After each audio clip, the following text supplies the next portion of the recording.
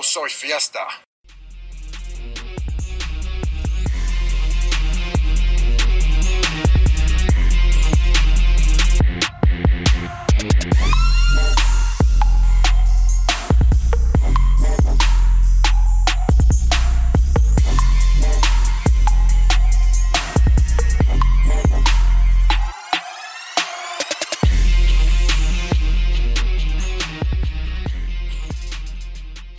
Welcome to the Dead Format, episode 32. My name is Ian McEwen, and I'm joined tonight by my co-host and Patriots fan, Tom Smiley. And we're here to talk about Legacy. After 32 episodes, we're still here. Yeah, barely, I'd say. It's been quite a long time since we played any Legacy. I don't know about that. Really? Would you play? No. Oh. But they don't know that. That's what I was trying to say. Our listeners don't know that. Yeah, I don't know, man. I feel like we're the only ones keeping Legacy alive at this point. Is just the way it feels to me. And I'm sure that's just like my warped perception from doing this podcast, but it feels like there was some post about like somebody was looking for podcasts or something like that. And they were like, I feel like there's more Legacy podcasters than Legacy players at this point. And something about that felt kind of true to me. Well, we kind of hit a lull in the big events. And coming up soon, we have a few that bridge right into each other. The SCG in Syracuse, which we'll both be at. The Leaving a Legacy tournament that's coming up in the beginning of April. And then in the end of April, we have Grand Prix Niagara. So there's a pretty good chunk of Legacy coming up. But yeah. I know I've been playing a little bit more Modern online to get ready for Toronto, where I'm headed this weekend. Nice. What's your deck of choice? Are you going to stick with the Hexproof? No, I'm probably going to play Mono Red Phoenix. It's what I've been playing online, and we'll see what happens. But that's what I'm penciled in for right now. I want to thank Gaming, etc., because right before we started recording, I called to see if they had Phoenixes available, and they only had a limited supply, and there was no way that I was going to get there tonight. So I was able to pay for them, and then I'm going to go pick them up tomorrow. So thank you to Michelle and her awesome staff over at Gaming, etc. That's great. Dude, so going to Syracuse, one of my MOs with this trip, and one of the reasons I feel like I absolutely have to go, and even if my flight gets delayed and I can't play in the tournament, I'm still going to go, is just to sell a lot of my new bordered cards, I feel like. I don't know, are you feeling any of this pressure right now? To sell new cards? Yeah, just to sell paper cards in general. Well, no. Okay. I mean, I'm sure that if I was trying to play the market, there's obviously always cards that you could do better selling at the moment, but I'm sort of sitting on my collection right now because I don't have the time to manage it. Yeah. And I have a lot of other stuff going on that needs my attention more than trying to maximize the value of the cards I have. So I'm not too worried about it. They're just sort of sitting on the back burner for now. Yeah. Yeah, I feel like I don't know, man. The money doesn't really matter, I guess, but it's more like just how bad it would feel if they just... Okay. It's something that definitely worries me, with all the seemingly nonstop negative news lately, you know? Like the Mythic Invitational? Yeah, well, the no coverage for Toronto now, apparently. Well, I thought that Channel Fireball was going to do text coverage. Yeah, text coverage, but no video coverage, I guess, for a modern Grand Prix. We talked about how Wizards was going to transition to digital, and they have their event coming up at PAX that I don't want to talk too much about, but there are definitely some people that I feel bad for. Some people that too, man. Put in a bunch of time and effort to end up gold, but not top 32. And it just kind of sucks for a lot of those people. But anyway, we have a lot to actually talk about tonight. We had some patron recommendations of single card discussions to talk about. We had a Star City that had a lot of exciting things happen in Legacy for both the Classic and the Team main event. So let's kick it off. Go for it. So, in our patron topic request, we had 2 cards that actually tie together quite a bit that our patrons wanted us to talk about casting, where we both have quite a bit of experience with them, and for newer Legacy players, this is probably going to help you out immensely. Not only playing your own deck if these cards are in it, but trying to figure out how to play against them. And for intermediate and advanced players, there's some corner cases that we're going to talk about, but a lot of this you probably already know. Because the 2 cards we're going to talk about tonight are Brainstorm and Daze. And those were 2 overwhelmingly requested cards when we asked this question in our Discord. And by that I mean one person asked about each of them. Okay, so let's start with Daze. Because I think Brainstorm has a little bit more finesse to play with. Yeah, Brainstorm could be 5 episodes long if we let it, right? It could be. I think we can narrow down quite a bit of... We can narrow it down quite a bit. But let's start with Daze, because I feel like Daze is the easiest one. Yes, yeah. Let's start off with first the decks that want to play Daze, their sort of makeup, and cards that they pair with Daze to make it more effective. So, all right.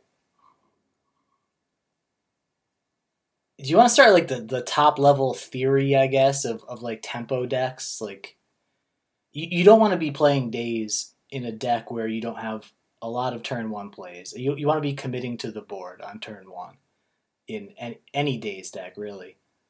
I mean, sometimes you'll see people splash Dazes to be cute in combo decks, like Ant or Sneak and Show, but traditionally it's a Delver card, right? It's a 1 mana threats. There's no more Deathrite Shaman, but you really you need to be committing to the board. You need to be having a deck that's mostly 1s and 2s. Mostly 1s, but a few 2s and some 3s are acceptable. But really what you want to be doing is just keeping the game stalled in that early state.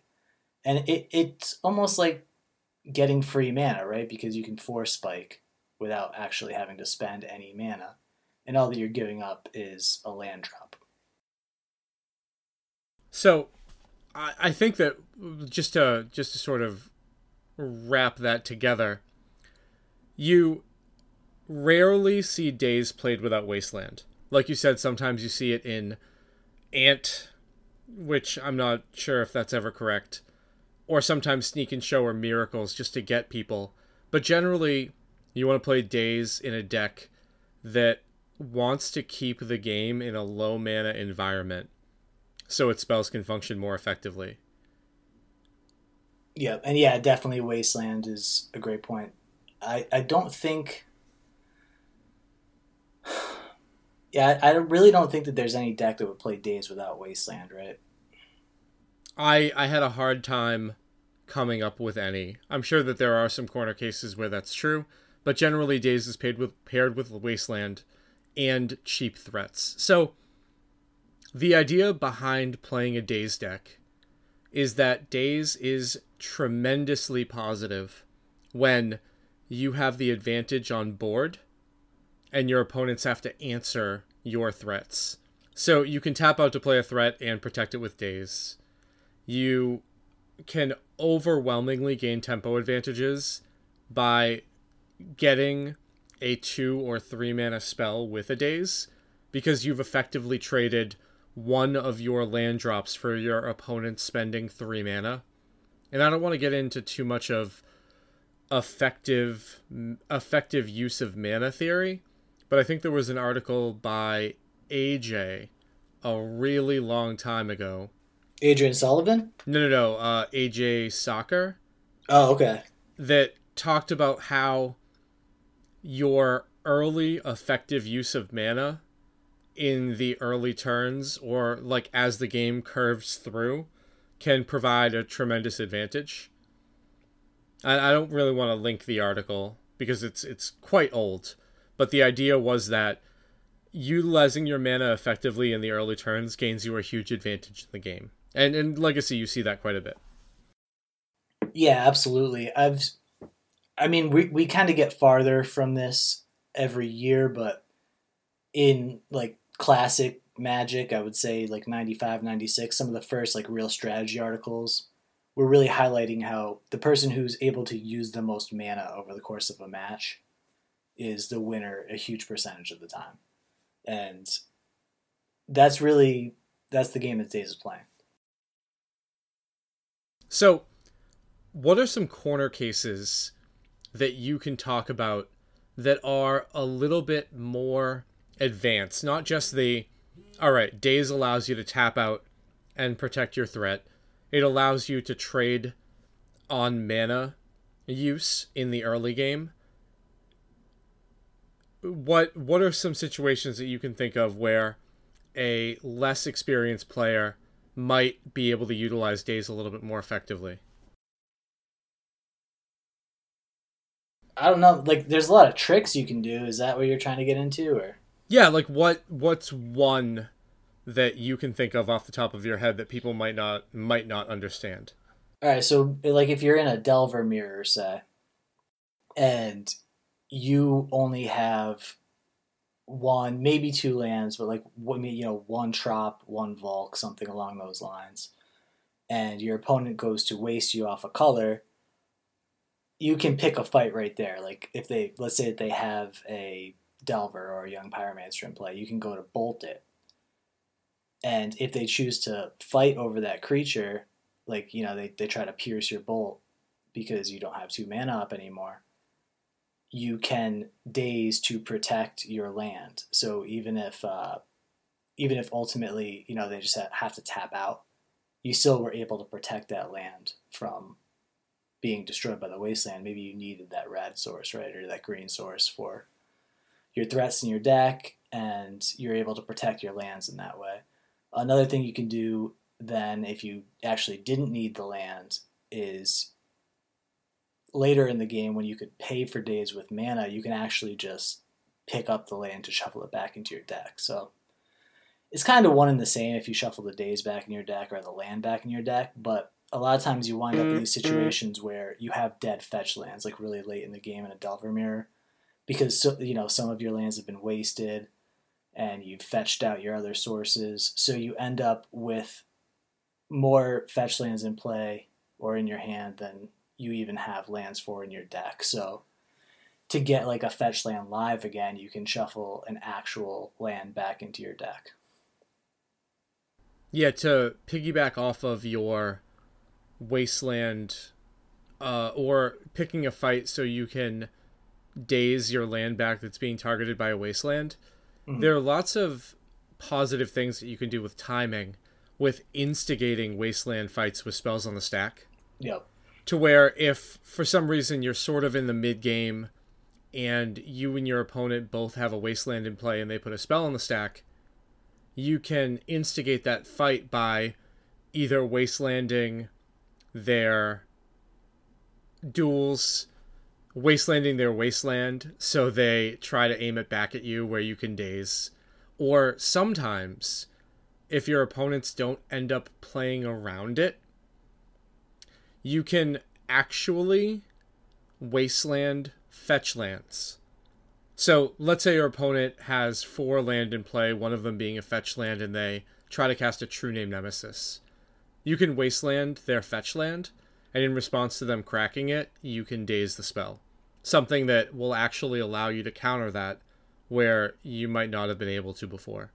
Ignoring the fact that, like, maybe you should have wastelanded before they had their main phase, but a lot of the times, wastelanding and playing Daze in response to fetch lands by instigating something on the stack ends up making Daze a more effective card. Yeah, and that's one that I've definitely had to learn the hard way. I've been gotten by that a few times where you just go to resolve your threat against a Daze deck, not even thinking about how you still have a fetch land in play, right? And then they get you with the Daze. So, and this definitely applies more to times back in the day when Rug Delver was around, but playing Daze in a Stifle and Wasteland deck makes for some very interesting timing rules with the stack.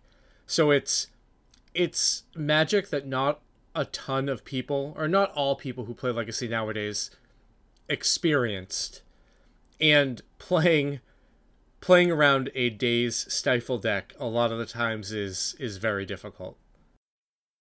Yeah, it does definitely take some skill, and there's also an element of helplessness when you're playing against them. I feel like it definitely does take skill. I'm not going to say that it doesn't, but it also sometimes you can just get fucked. Basically, like you kept a 2-lander, you have to keep a 2-lander, right? And you can't play around Stifle. You can't afford to play around Stifle, right? Like you don't know if you're going to hit another land off the top, or you're just going to just basically do nothing for a turn. So the degree to which you can actually play around these cards, I think, is overstated sometimes. But if you have the ability to play around them, knowing how is very useful. All right, so here's the actual question that we were asked in our Discord. But specifically, these were the 3 or 4 things that we were asked to discuss. So first, when is it right to Daze a cantrip?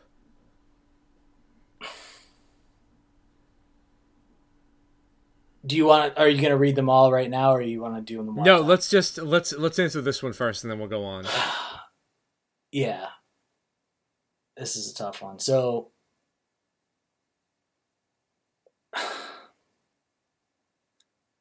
I generally don't Daze cantrips unless they've missed land drops. Like, not just they haven't played a land yet this turn, but they've actually missed a land drop. Like you're playing against something like Miracles, and they don't play a land on turn 3, and then turn 4 they try to ponder, or something like that. That would certainly be a time that I dazed the cantrip. Against Storm, if it's like a game winning, like they've tried going off and now they're trying to find their tendrils with a ponder, obviously you daze that. But in general, like early on in the turns, I would never try to daze them because you can just be adding to the storm count and turning on their kills, right? So I don't know, like against Sneak and Shell, I've seen people who are more aggressive with daze and cantrips, but that's never been me. So I don't know. How do you feel about it? I feel the exact same way that you do. Aside from corner cases, like your opponent is playing Sneak and Show after sideboard and they have Bezeju in play. Know they're ripping off the top, and dazing their cantrip will put them low enough on mana to where they can't resolve their show and tell. You might fire it off right there. Yeah, that's good point. I'm not dazing cantrips unless they've missed a land drop, or I'm on the play and I have a threat in hand. Maybe I have 2 dazes and I have like 2 or 3 wastelands. Like, you always have those games where you know that you're going to be able to set up to just cheese your opponent. And a lot of those times getting more use out of your dazes, especially with multiples, can make sense. So there are corner cases, but generally I'm not dazing cantrips unless I know that I have access to another daze and probably quite a bit of other disruption.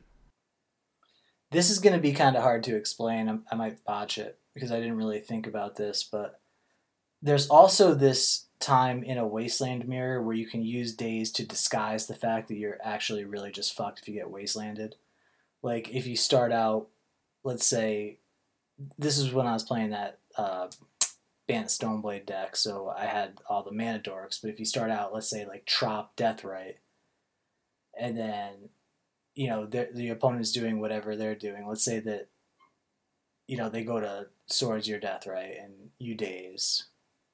I don't know why they're playing Swords in a Wasteland deck, so I've already fucked this up. But no, the Bant. If you were playing the Bant Mirror, right? Yeah, that's true. And Blue-White Delver plays Swords in a Wasteland deck. Yeah, that's true. So and anyway, Death and Taxes. Yep, Death and Taxes is one where I would definitely be siding those out. But I definitely have been in that situation game one. So basically, you can disguise the fact that you only have one land if you have like a 2 or 3 days draw by just being very aggressive with your dazes. Hopefully you have a mana dork out so you can sort of not fall really behind in terms of committing to the board. So it can kind of look like you're just being, maybe your daze flooded or you're just being a little bit reckless with your dazes, but really you're just trying not to get wastelanded or you're just really fucked. Right. So I completely agree with you on that. Again, I play Magic kind of intuitively, and a lot of the time I can't explain my reasonings for lines. Yep. It's how I would play from that spot, and I have a hard time explaining it to other people, but I very rarely daze cantrips unless I have a lot of extra information. Yeah, exactly. All right, so here's the next one. Hold on, wait. Before we leave this, do you ever, like, your opponent casts a spell, let's say it's a cantrip, and you could potentially daze, do you ever, like, touch your land and potentially even flip your land over and then flip it back over and decide not to daze? Only if I don't have daze. Okay. Sometimes I will pick up my opening hand, and let's say I was playing the Bant deck.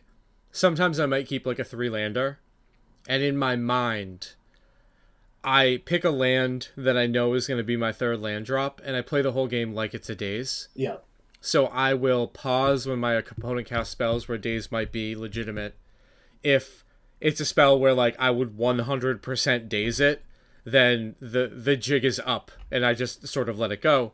But a lot of the times in the early turns, I will always play like I have it, unless I have it, and then I'll be thinking about what I would daze before the spell gets played. Because you never want to be caught in that spot where you're thinking about it, and it gives something away. You kind of want to mask the reads to your opponent. And I know that sounds like weird, because really you're probably just better off just making the right play, but at higher levels, that actually matters. And I hate to say it, but it does. Oh, it certainly does. And one of the things that I do is sort of how much attention I'm paying to my hand. Sometimes during my opponent's turn, I'll just sort of have my hands in like a V shape with the cards face down on the table, like sort of not paying attention, not looking at my cards actively. Yeah, and then sometimes you have your hand directly over your library in the middle of your playmat, where people literally can't turn because it seems like you're going to fucking draw half your deck. Let me tell you, this has never been an issue when we have played, but that fucking drives me crazy watching you play other people. Bro, like, why is he building a fort with his fucking library in his hand? You know what I'm saying? I know. You gotta get people's attention. But when have we ever played Magic? Have we actually ever played a sanctioned match? I don't think so. Damn.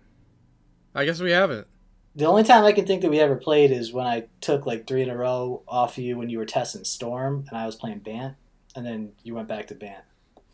Yes. Oh, well, I wanted to see how the Storm matchup was. Yeah, right. But you know what? You're 0-1 against my family. That's true. All right. So you want to move on to the next one? Sure. Okay. Do you daze a threat if you don't have a threat on board, knowing it sets you back a turn? So the way that I sort of look at this question is, it's an even board, and your opponent is playing a threat, do you daze it? Do you want to take this one, or you want to let me go in? Well, I mean, it totally depends on if you're the context. You have removal, right? Right. Well, like, okay, so obviously, if you have a spell in your hand that removes that threat, I think that you don't daze. Like, that's not what we're talking about. And obviously, if this threat is game ending, like if it's a show and tell or a reanimate or animate dead, like, you are dazing it. Right. It doesn't matter if the game is going to end, you are going to daze it. So I take this as more of like, you're in the early turns, you don't have a removal spell, and you have the opportunity to daze a whatever. It could be a Liliana, could be a Delver, could be a just whatever. And that's so context dependent, because you should know what your deck has an easy time equalizing and dealing with versus what you're going to have a difficulty with, right? Exactly. Like what you have multiple answers for. In general, I would say, if it's a Delver, then no. If it's something like a young Pyromancer where it's going to snowball, then yeah, you probably have to go for it. And it depends too if you have like Wastelands in your hand where you can, sometimes it might not feel like it, but you can fall really far behind in the first 2 turns in that scenario. If you, like, let's say that you whiffed on a Ponder and had to shuffle and then drew another land, and now you have like, triple fetch land, Wasteland, Lightning Bolt, blah, blah, Force of Will, like a total trash hand. It hasn't worked out for you. And they're, casting a young Pyromancer at that point. You kind of just have to daze there. And sometimes you also just have to like fire off a Wasteland there and just hope to get lucky that you can draw the game out like 3 more turns so that your card advantage will end up being relevant rather than just the fact that you have no threats. You just get run over. Yeah, and obviously that depends on the context of your hand, right? Because, like, you can be in that position where your opponent's playing a threat, and you might have the opportunity to daze, but your hand is built of higher curve cards, like 3s and 4s, where if you daze and then get wastelanded on the next turn, you're just super far behind, regardless of what happens. And it really is impossible to answer this question, except to say, the threats you are going to daze definitely. You don't have to ask that question about the ones where you're just going to lose if they resolve. So it's a judgment call with knowing what your deck is matched up well to handle and figuring out what your outs are and doing sort of an on-the-fly calculation. That's sort of the best way I can wrap that up. I think one of the most interesting scenarios here is, let's say you go turn 1 Delver and your opponent goes Ancient Tomb Chalice, and your hand at this point is land, let's say Wasteland, Daze, Force of Will. Do you force the Chalice or do you daze it? Wait, if you're playing the Legacy Eldrazi matchup? I was gonna say the mono red, but yeah, the Eldrazi. Oh, mono red. Okay, the Eldrazi aggro it could be as well. That's such a tough call, right? If your hand is double Wasteland and you have the Force and the Daze, and you played your Delver on turn 1, yep. Then and you don't have another blue card. The Daze is your only blue card. Right, so it's just Wasteland, Force, Daze, yep. And then one other card, whatever it is. Yeah. I mean, sometimes you just let that resolve, and you're like, all right, I'm playing Protect the Queen. Yeah, that's true too. And I'm gonna Wasteland them, and then I'm probably going to try to Wasteland them again, and we'll see what happens. So, if I'm on the play and I'm playing like your Noble Rug deck, and I went Delver with that hand, and they played Tomb Chalice, I'm actually thinking there's a chance I let this resolve. Probably I'm going to daze it, And if they Spirit Guide, then you Wasteland them, and then you hope you draw a blue card for that force. And you're still playing the Protect the Queen game, because there aren't a ton of cards that are going to matter. And I Daze for exactly that reason you just said. But I do think that there is a... Especially if it's a Blood Moon, that then you definitely probably force in that situation. But yeah, it's interesting. I've been in that situation plenty of times, and thought about the particulars of it, and usually wind up dazing. But okay, so the next one is: do you keep it in against fair decks on the draw? Yeah, I've almost never boarded out 4 Dazes. The only time that I've boarded out 4 Dazes is against Aether Vial decks. I'm always keeping at least 1 Daze. I would say on the draw against fair non-Wasteland decks, I'm probably coming in with 1 to 2, and against Wasteland decks, usually 2 to 3. But it's so much of it is dependent, right? It depends on the context of your deck, the context of their deck, whether you're keeping your mana dorks in or siding them out, how susceptible they are to Wastelands. There's what cards you have to bring in, how strong they are. Because Daze is, when you think of like 2 fair decks facing off against each other, you're thinking that they're both trying to get bigger, right? And I'm coming at this from the context of the Noble Rug deck, just because that's what I've been thinking about the most in the past few months. So I'm trying to actually still get under them, even though we're both trying to get bigger in the sideboarding. So that's why I'm keeping my Dazes. And I think that you actually, in our sideboard plans, were more likely to ditch the Dazes, right, when we were both playing Bant? Yeah, on the draw, I was much more likely to side out 3 or 4. But again, this is the thing. The more likely your opponent is to know what your sideboard plan is, the more likely they're not going to play around Daze in a game where you're on the draw. So keeping in a 1 of Daze is definitely something that I have done. And you always you always used to, sort of hear this argument from Rug Delver players where the Rug Delver player that was on the draw got their opponent with a Daze. And their opponent who was on the play was just like, "You're such a bad player. You're never supposed to keep that in." And it just won them the game. Yeah, that's just wrong.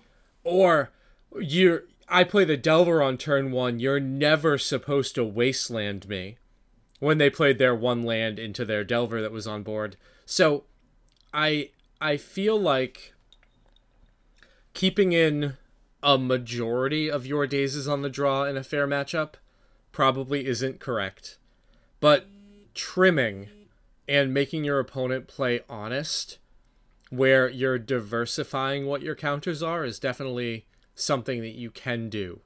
So I have done both, where I've cut all of them, where I understood that the early turns aren't going to matter as much, so Daze just sort of loses some of its oomph, and understood that the first 3 turns of certain matchups, it really, you just need interaction, to where I have kept all of my Dazes on the draw.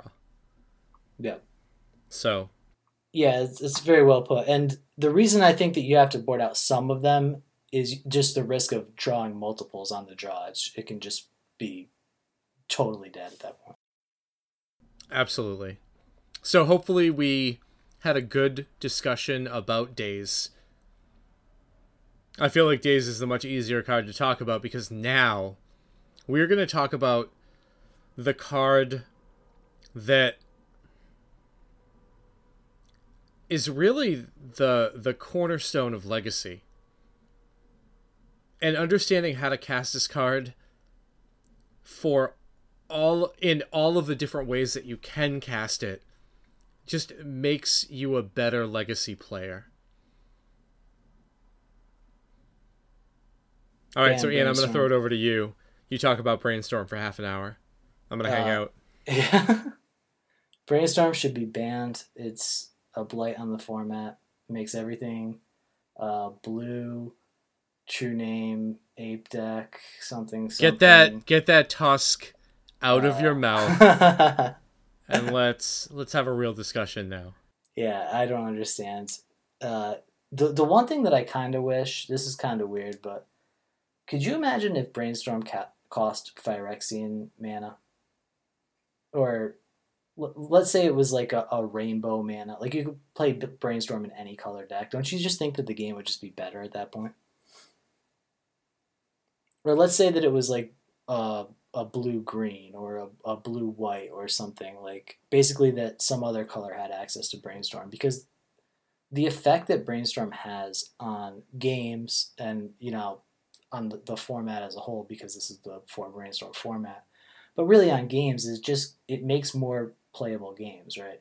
It smooths everything out with regard to finding the right number of lands, finding the right number of threats, finding the right number of, whatever it is you're looking for, being able to find sideboard cards, being able to shuffle away dead cards in game ones. Like when you're playing a Brainstorm mirror, the chance that you play a non-game is so much lower than when you're playing against these all-in or linear decks. And I know not everybody enjoys that aspect of the game, right? But I feel like it is kind of unfortunate that you have to play blue to play anything like Brainstorm, because there's not really anything else like Brainstorm. The closest things that I can think of are like Faithless Looting and, to a degree, I guess, like Sylvan Library or Green Sun Zenith, but they're not really the same at all. Yeah, I don't want to get too hung up on a hypothetical because Yeah, obviously that would completely change the format. And I mean, all those reasons that you talked about were one of the were the reasons of Blue's dominance in Legacy. right. Obviously, Force of Will being a check on super fast combo is something that contributes to it too. But it's also why now we're sort of seeing a dichotomy between the decks in Legacy where they're Brainstorm decks or their decks attacking Brainstorm, like Yeah. Chalice, Prison decks. And I think that trying to answer the question of what if everybody could play Brainstorm is just, it's not something that we want to talk about because we could talk about it for too long and it's not going to help anybody. Well, I feel like that's like the top level of this conversation, though, right? And I do think you're right that it has devolved into decks that beat Brainstorm and decks that play Brainstorm to a large degree, and I'm not sure that that's a great place to be, right? Right, but I mean none of that has anything to do with what if Brainstorm was multicolored. Right? Yeah. All right. So what was the question? Talk about Brainstorm. It was literally, I would like you and Tom to talk about Brainstorm. The card got brought up in a conversation of, there has been so much written and so much talked about how to cast this card. Talk about it. Run it down. And I don't think we're going to say anything new, but I'd like to give it a go. I was playing Ice Age, like 93, 95 on Wednesday night at Moogie's. Actually, I'm sorry. This was the week before we were officially playing with Ice Age at Moogie's, and I was just playing my Ice Age deck against our friend Costa Rica, and he didn't realize that I was playing Ice Age cards. He just thought I was playing regular 93, 94, and I cast a Brainstorm, and he's like, "What the fuck?" And he got really upset. He's like, "Dude, I don't want to be playing against Brainstorm." Like, people really just hate this card. They have like such a visceral reaction to it. And I'm like, "Dude, I'm not playing land tax. Like, this isn't even a good card, really. Like, I'm not playing four of them. I'm just seeing how good it is in this deck with like one demonic tutor. Whether it's even worth playing this card or not." But people just hate playing against the card because they've had so many bad experiences of. I think a lot of it also is playing against new players, or, God forbid, players who are trying to stall out the game and take forever with their brainstorm. So, like, I'm going to put these two cards back. No, I'll look at my hand and I'll pick out the three cards I want to keep, and then I'll pick one back up. That fucking brutal situation that you get into where you're just like, my God, I never want to play Legacy again. Yeah, that's my brainstorm story.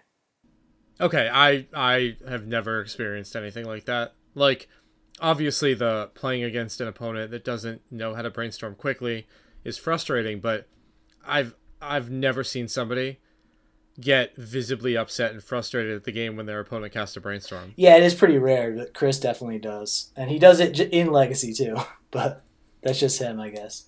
Yeah, I guess that Legacy might not be your format if you're going to tilt when your opponent casts a fucking brainstorm. I don't know. I apologize if I offended anybody there. But let's talk about how it works.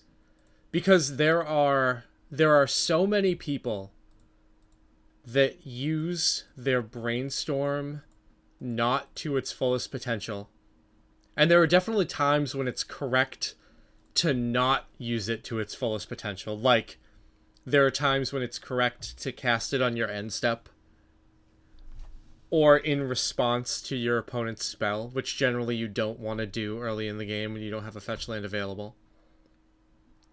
But sometimes you need to cast your brainstorm as an emergency button that you're just not going to have time to cast it for full value later. So let's just talk about the highest end of brainstorm. How is a brainstorm perfect? Go through the situations where you cast a brainstorm and it was absolutely perfect. So your opponent leads off with a Cabal Therapy, and you just snap off Resolves immediately, even though you have a blue in play. And they figure you don't have a Brainstorm because you didn't cast it, so they say Force of Will, and they see your hand and it has a Brainstorm in it, so you got them. So it's already been a good Brainstorm. Like, you already know this is a lucky Brainstorm. So then you go to your second turn, and I don't know where this story's going, really. In general, you should just be holding your Brainstorms as long as you can, right? Well, I wouldn't say hold them as long as you can. I think that's wrong. I think that to cast a perfect Brainstorm, you, one, need to know what you're looking for. Yep. Two, have 2 bad cards in your hand already that you want to get rid of. Well, you need to know enough about the game to know that they're bad cards, right? Right. Obviously, you're not going to know. Well, a lot of the times you can, right?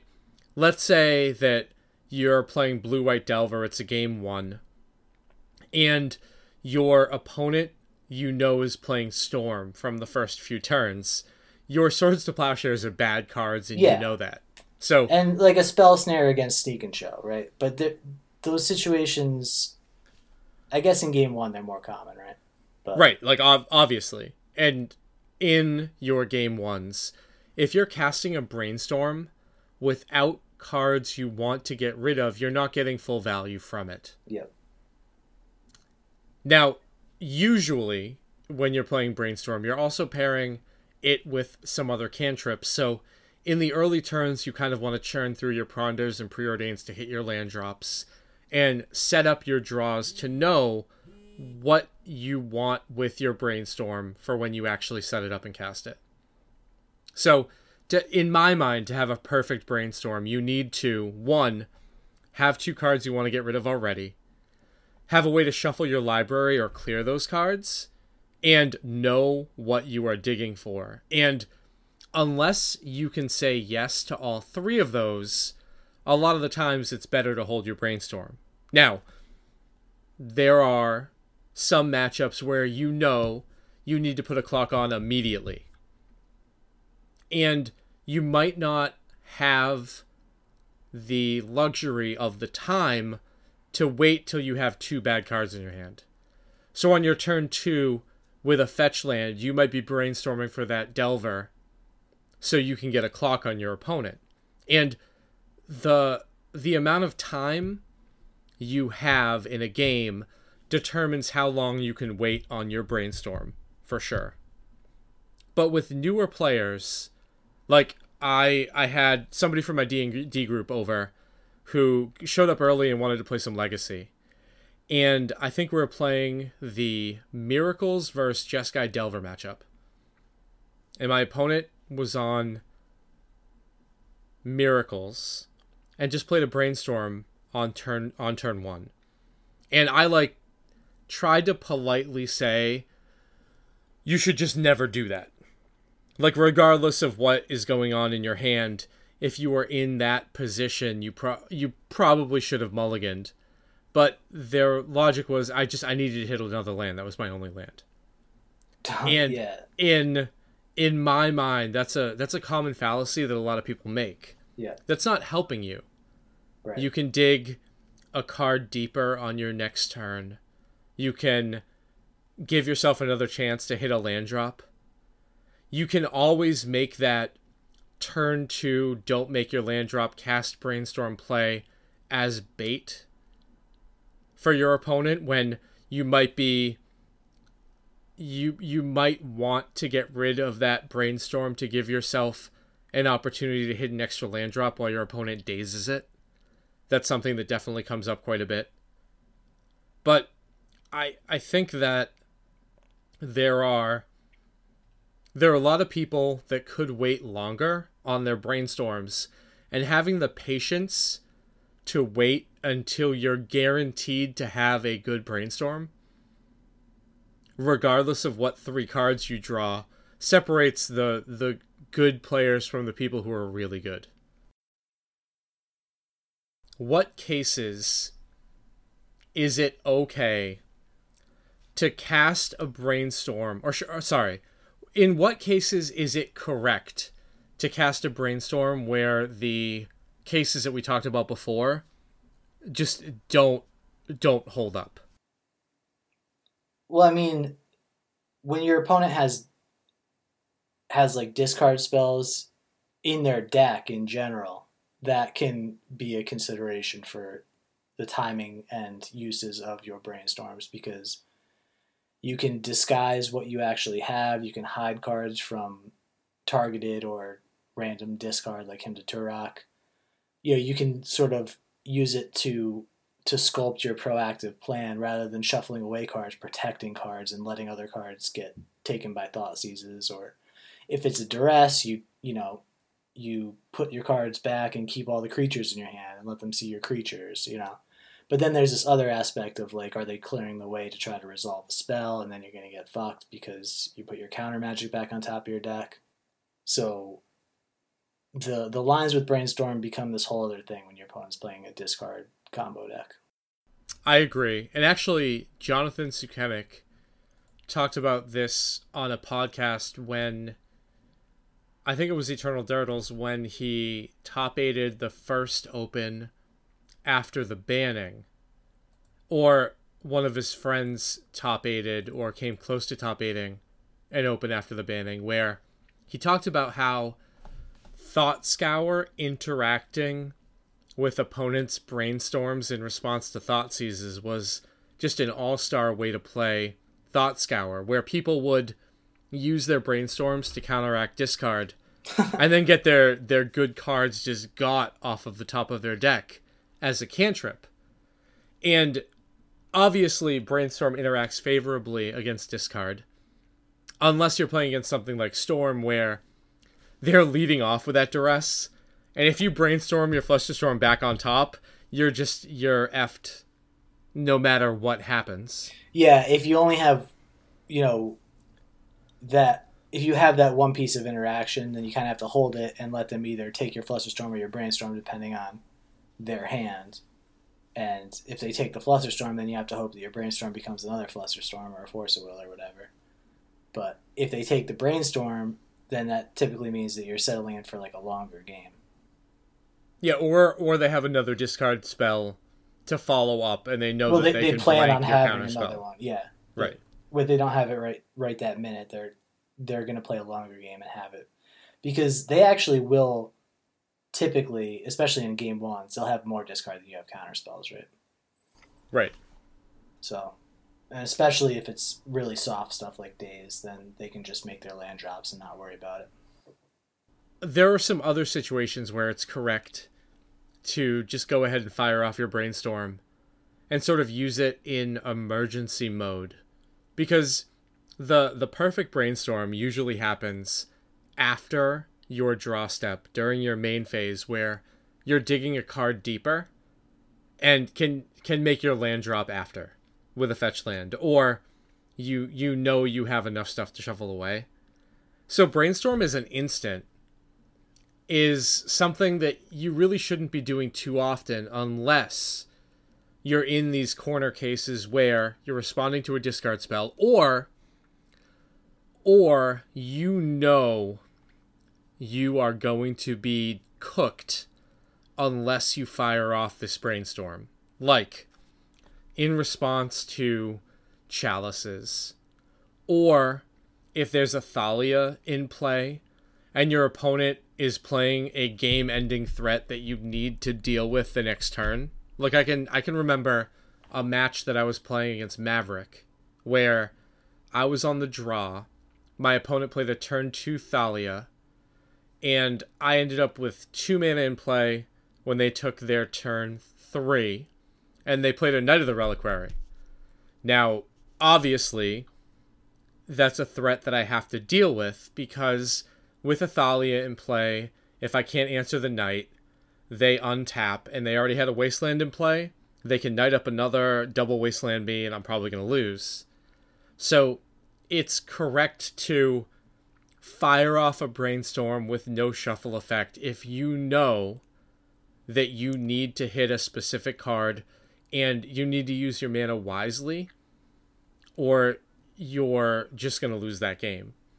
So there are times when your Brainstorm becomes just an emergency button that you are slamming, and those times will be evident. Yeah. Yeah, and there's the obviousness of, like, if they're playing a Chalice deck too, right? Right, like, I can't remember if I said Chalice before Thalia, but your opponent plays a Chalice on one, and you have a Brainstorm in hand, you're probably casting that Brainstorm regardless, because you can't after that. Right. So, yeah, that's exactly right. You'll know, right? I mean, it's a show and tell. It's Infernal Tutor. It's, a card like that you absolutely have to counter if you can. So what else? There's so much to playing this card. One of the things that makes Brainstorm really special too is it's one of the very few cards in Magic where the original art is not the best art. That's 100% false. You take that back, you fucking God. Heathen. You like the fucking Chris Rush art, best art. So overrated. I don't even know if it is overrated. I feel like actually people prefer the Masks one, right? People do prefer the Masks one, but those people are wrong. And if you have a set of signed Rush Brainstorms, you play them in every Legacy event. And when people are like, "Oh, that's the wrong art," you stare at them and know that you're going to beat them because they're a worse Legacy player than you are. Don't you have yours altered to be like an X-Man or something? No, my Force of Wills are Therese Nielsen altered Wolverines. Oh, right. They're fucking badass. The Brainstorm, that Chris Rush one just looks like an X-Man, though. It looks like the old guy. They go well together. Anyway, Ice Age art or bust. So, yeah. Specifically, Brainstorm and post-sideboarded games. We talked about how you don't really want to cast your Brainstorm until you know what you're trying to find. And in post-sideboard games, you have those higher impact cards that you're looking for. To where, again, holding your Brainstorms until the latest moment, a lot of the time makes a lot of sense. Yeah. So, that's another thing to think about. We didn't even come close to diving into all of the talk about Brainstorm. It's a beautiful card. Yeah, and I'm already thinking of like other scenarios now. So no, go for them. We have time. Well, so there's like the potential of what your Brainstorm could be that can terrify people, like especially against Reanimator, right? Let's say you have some number of Force of Wills and Surgical Extractions in your deck, right? the fact that you have a brainstorm, they'll be, let's say that they duress you and they take like a flusterstorm or something, but you still have a brainstorm. A lot of times they'll hit the brakes just because they don't want to end up going all in and then you spiking a surgical off the top, right? And it's just like the what could be the other aspect of the brainstorm is just the opponent being scared of it, right? Anyway, continue. No, I mean I'm not sure where else to go with it. Yeah, I think we talked enough about it, and if people have specific questions, you can email the cast or hit us up in our Discord and we'll talk more about it. But for a newer or sort of early intermediate Legacy player, your ability to cast Brainstorm at its maximum value is going to increase your win percentage drastically. So when you see a lot of these players who have very high win percentages in Legacy, if they're playing Delver, they're using their brainstorms extremely effectively. And watching streams or watching old coverage videos of people like Bob or Noah or whoever, Reed playing Grixis Control, you're going to be able to learn a lot about how they sequence their cantrips, when they cast their brainstorms, and in what situations they're sort of playing Brainstorm out of its perfect use. All right? Yeah. We had an SCG, we had a team open, and we had the Classic, and we're going to talk a little bit about both. But I think that there are some things that hold, especially when we're talking about Star Cities, and that is if you're playing Legacy at a Star City, you are going to see a ton of Delver. Just period. It doesn't matter how well positioned Delver is, it will be there in force. That's sort of what we see in the team open, right? We see Dimir, we saw I can't say it, Blue-Black Death Shadow take down the team event. Wait, how the fuck did I wind up on this one that has Modern and Legacy all together?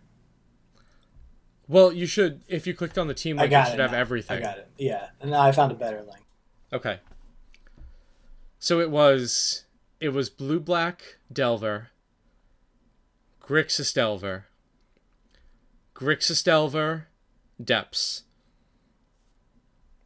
Which is like Green-Black Delver, really.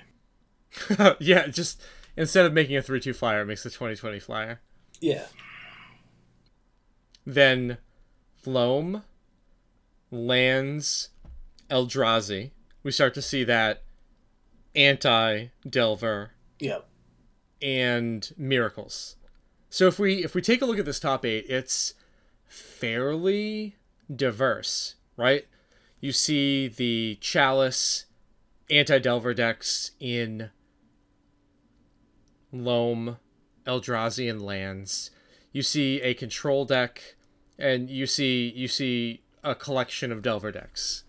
You see one Swords of Plowshares deck in the top 16, so I can see how Death Shadow ends up in first. The blue-white Delver deck, the one that I played in Richmond and Owen wrote a few articles about, is its natural predators. I talked quite a bit about it on earlier casts about how the Grixis Control matchup and the Miracles matchup are just not really where you want to be with that deck. We're not seeing a huge percentage of these paper events being Grixis Control and Miracles for whatever reason. And maybe it's because Star City is always over-representative of Delver. Maybe it's because those control decks over a longer tournament are harder to play. But I feel like that blue-white Delver deck has much stronger Chalice matchups than some of the other Delver decks, and I wouldn't be surprised if it sees a resurgence. Yeah, I think I agree with you. If not for the card Chalice, for the card Blood Moon, actually, and for the fact that Eldrazi is weak to equipment. So it's not like it's actually stronger, in my opinion, against the card Chalice, but it's better against the decks that play Chalice, in my opinion. Well, it also has better threats up the curve, right? Like, it has as many 1-drops as the other Delver decks, but Stoneforge Mystic and True Name Nemesis and Jace allow you to have those games that happen once in a while where your opponent keeps a hand very heavily based on their Chalice on 1, and even though you have interaction, you can let it resolve because you have your 2-mana play and 3-mana play available to you. So that is important when we're in a world where we're seeing almost 30% Chalice, somewhere between 25 and 30. I think you really can only do that with Stoneforge, though, right? Right, which is why specifically mentioning that blue-white shell. Yeah, that's one of the things that you can do. Yep. Okay, cool. So team event, kind of Delver show, for whatever reason. Does Grixis Phoenix, somebody, I believe it was our friend Adam, mentioned in the Discord that Tommy Ashton went X1 personally with this Phoenix deck? Yes, and this is a slight variant on Whiteface's Grixis Phoenix deck. This has Tombstalker in the main deck, and is playing Lotus Petal, but not playing that beast of a Volcanic Island Scrubland Mentor Phoenix deck. It basically kept most of the spell base from that deck, and took out the Mentors for Tombstalkers and Young Pyromancers, which solidifies the mana base and gives you a better plan B. Bro, Phoenix is for real. Yeah, do you know Tommy Ashton's name on Magic Online? No. I think I might have played against him Friday night. I was playing this bug deck I put Leyline of the Void in the sideboard, and I was playing against, I believe, this exact same 75, and I had a Leyline off the bat in game 2, actually, and he ended up hard casting Tombstalker, which I never thought was a possibility. I actually let him get there with Assassin's Trophies because I just didn't think he was going to be able to pull another basic out. And he had all his lands in play and hard cast a Tombstalker with no graveyard, Which I didn't think that any of these decks would actually have 8 actual lands in them. Kind of blew my mind. Yeah. Apparently they do. They have exactly 8. Yep. That's good deck building. It's just good deck building. But yeah, I saw that, what's his name, Callum put Dark Confidants into his main deck this week, right? And he came in second in the challenge, I believe. So I was unable to find the challenge lists before the cast. Yeah, I just saw a tweet. Maybe he posted about it on Twitter, but I didn't see it. Yeah, I feel like I saw a tweet. I think it was him that he said he played 3 Bob's main. I can see how that deck can make very good use of Dark Confidant. All right, another thing I wanted to talk about in the Team Open was in 7th place. We actually saw an Eldrazi Stompy list that had a Spyglass in the main deck. And I remember having our conversation where we were doing the blind, put your opponent on their deck. And it was Ancient Tomb Spyglass. And we automatically sort of discounted Eldrazi Stompy. And this is a deck that has Mimic and Endless Ones and a Spyglass in the main. Which one is this? 16? Number 7. Oh, 7. I'm sorry. Yep. So I felt like it was important to point that out, to where if you were playing in some tournaments coming up, maybe that list gets copied, and you're more likely to see a Spyglass and Stompy now. So when you played this deck, you played more Thorn and Amethyst in the main, right? No, I played them in the sideboard, but I talked about how after that event, I would have loved to have them main, and they were they were as effective as Chalice for me. Right. So, is 1 thorn like normal? Is this... Well, 0 thorns is normal, but going to 1 sort of pushes the deck a little bit closer to what you see at a Steel Stompy, with them trying to go more all in on the taxing effects. And I could definitely see an Eldrazi Stompy list that is playing Thorn and Chalice and having that be correct. Right? If you're living in a blue cantrip-based world, why not? Yeah, I'm trying to figure out what this deck cut. So I guess it cut like a 4th Spirit Guide, a 3rd Ballista, maybe? Well, okay, so most of the Eldrazi Stompy decks played 3 Spirit Guide. This deck, it seems like, cut 2 Ballista for the Thorn and the Spyglass. Is 1 Jit normal or 2? Well, it's either 1 or 2, but usually the Dismember and the Jit switch. So in the standard builds that I was seeing before, there were 4 Ballista, 2 Jit, 1 Dismember. Yep. And this deck looked like it dropped 2 Ballista for the Spyglass and the Thorn, and then went from 2 Jits to 1 and 1 Dismember to 2. Yeah. So that's kind of the way that this deck transitioned. Also, this deck has 1 Waste main deck and is only playing 2 Caverns, and I haven't seen an Eldrazi Stompy deck only play 2 Caverns. So it looks like they wanted that Waste for sure, and they cut a Cavern for it. That seems crazy to me, bro. Me too. I feel like if you want that Waste, you're cutting something like the Factory. I feel like you want as many Caverns as you can get. I like playing 2 City of Traders. I feel like 3 with this deck. I just don't want to clog on them, because you do need to get up the curve, right? I mean, to a point. Like, if you have 2 other land, a city is beautiful.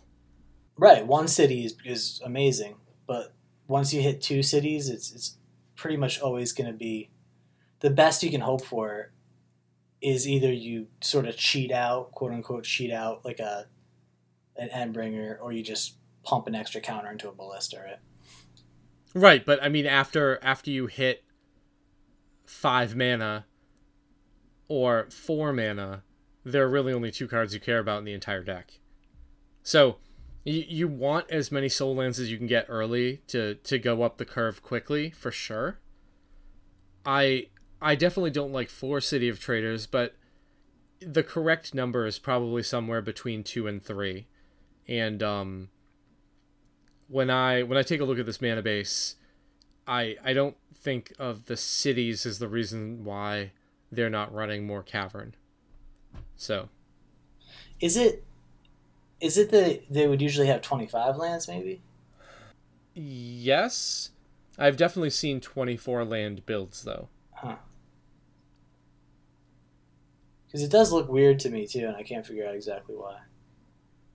Okay, I just wanted to touch on the Spyglass in that deck. Cool. All right, so Classic. I'm looking at Adam Wallace's list first. Oh yeah, we had Adam Wallace finish in 15th with Elves. Triple Natural Order. Savannah main deck for that Gaddock Teague. Is he playing Archon of Valor's Reach? I don't see it. No. But okay. he is playing Entourage of Trest. You know what that does, right? Is that the 5-drop Monarch card from green? Yeah. Yeah, I had seen that in a few lists and I had to look it up, and I was like, all right, I guess anything that gives the Monarch effect is pretty powerful in certain matchups, and that's why what is the land? It's something of Poliano? Throne of the High City or something like that. Throne of the High, whatever it is. I feel like that could see play in certain decks too. Oh yeah, I've seen that a few times now. Not as much as I would have liked to have seen it, but so the Classic got won by your deck. Very very close to the exact list that I played in Richmond. I definitely had 4 Daze, and I definitely had 3 True Name, but the rest of the deck is almost card for card. So what is he playing? I don't believe I had a Council's Judgment main deck. Right. Did you have 2 Jaces main or just 1? I had 2 Jace's main deck. Okay. 3 True Names. I can't remember the number of Snapcasters that I had in the main deck. It might have been 2, it might have been lower. But this is almost the same deck. Yep. He has a True Name in the sideboard. So I guess the Council's Judgment ended up in the main deck for that True Name. And I may have actually played 19 lands in the 4th Daze. I think that sounds correct. My deck list is published somewhere. Actually, wait, it's on the Wizards website.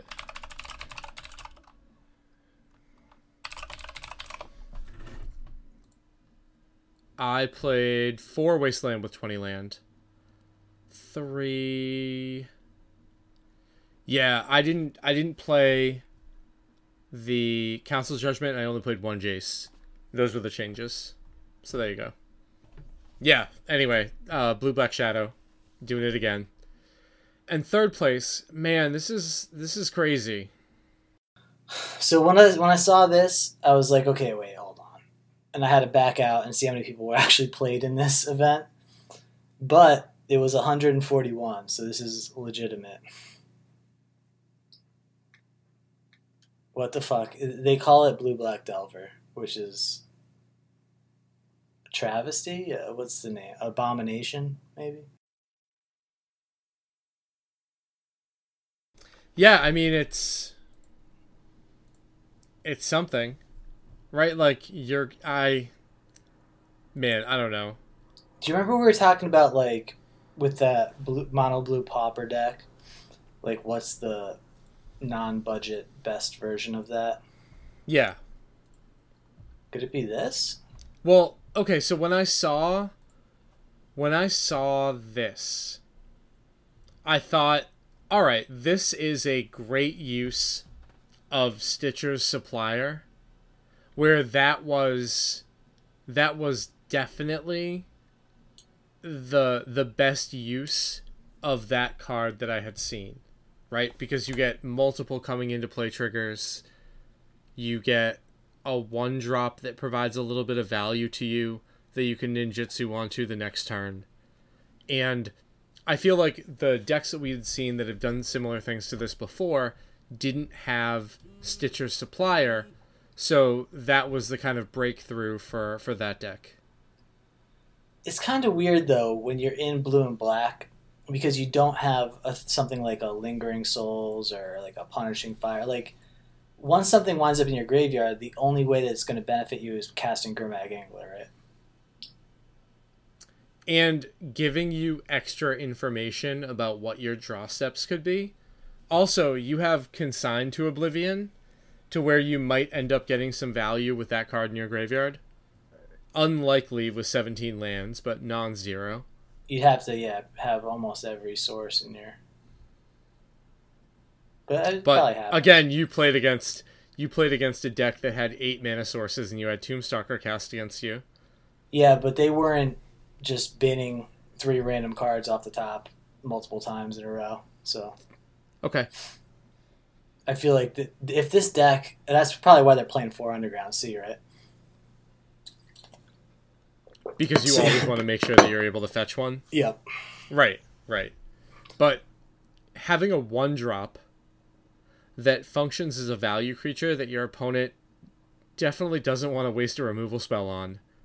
It's pretty sweet, yeah. Yeah, allows you to ninjutsu onto it harder. And I guess if you're going in that direction, you might want to play more ninjutsu cards. Well, why isn't there no Snapcaster is what I don't get, really. So, let's actually look at the Snapcaster targets, right? There's 2 Fatal Push, 4 Ponder, a Thoughtseize, and 4 Brainstorm. And I guess the Dismember too. But Snapcaster Daze doesn't work, Snapcaster Forcible doesn't work, Snapcaster Unmasked doesn't work. So you're only talking about 5, 8... You're talking about 12 targets for your Snapcaster Mage. And in the main deck, yeah. The sideboard is a lot of like 1 mana counter spells and stuff like that, but 3 Surgicals, Flusterstorm, Surgery, Edict, Hymn, Thoughtseize, Casualties. So basically, I would think that you'd play Snapcaster as like your 5th Strix, right? Because when you're attacking with the Tiger Shadow thing, or when you're ninjutsuing it in, first of all, it's kind of weird to have 4 of them, right? Because they're legendary. But anyway, you ninjutsu it in and you sort of bounce something back to your hand. If you're not bouncing the Strix back to your hand, you're bouncing the Supplier, I guess, which is the reason why they're there. Right. But I mean, I feel like if I were to try this deck, I would start with 1 Snapcaster, just see how it was. Yeah, and again, you can just play this out. What's that? You can just hardcast it. Like, it's a 3 mana play, right? And obviously it's not optimal, but it's a card advantage engine if you can get it going. Yeah. And if your opponent's removal spells get pointed at your Baleful Strixes and Delvers and Stitcher Suppliers, then this is a fine follow-up play to that. I'm trying to look at the top 8 and imagine this person was playing against. Well, I mean, we can look in the Star City website for the bracket, but it's a challenge. It only had 100 and something players. Like, it's whatever. Yeah. It's interesting to me, man. Anything else other than the return of Michael Braverman in top 8? Yeah, Michael Braverman. Good dude. I saw, actually, when we were talking about this ELO shit last week, you know? Yeah. I was looking at, because you were talking about how it was going to be like the end of that spreadsheet being updated. And I decided to just like start scrolling down and see who the highest rated person that I knew was. And Braverman was pretty fucking high up there, man. Yeah, I'm not anymore. Bro, I got knocked below 1,700.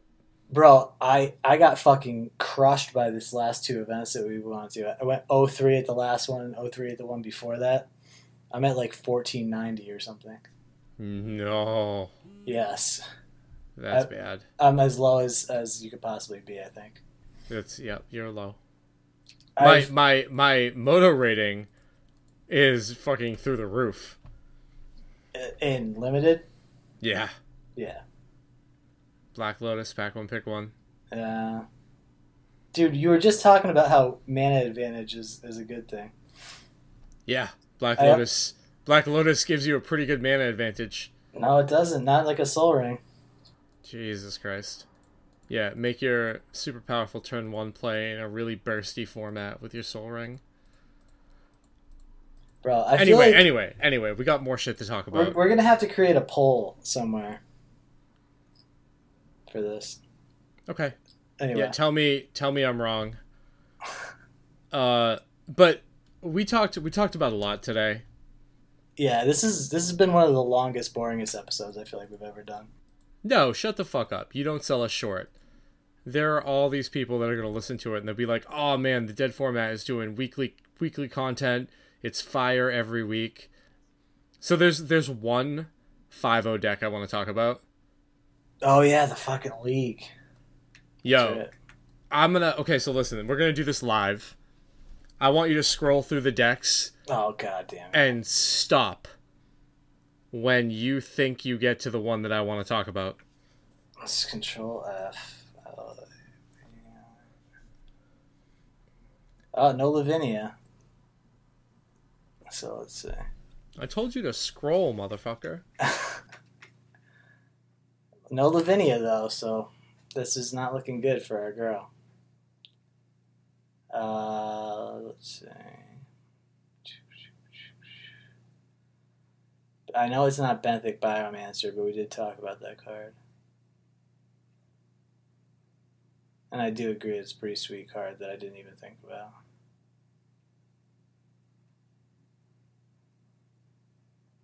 Alright, this is just chalk, chalk, chalk, chalk, chalk, chalk. Chalk, chalk, chalk, chalk.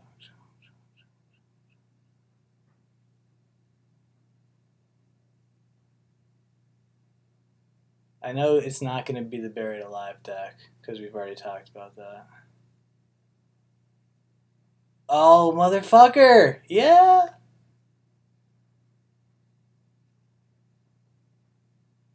Sorry, that wasn't related to this. This is something else.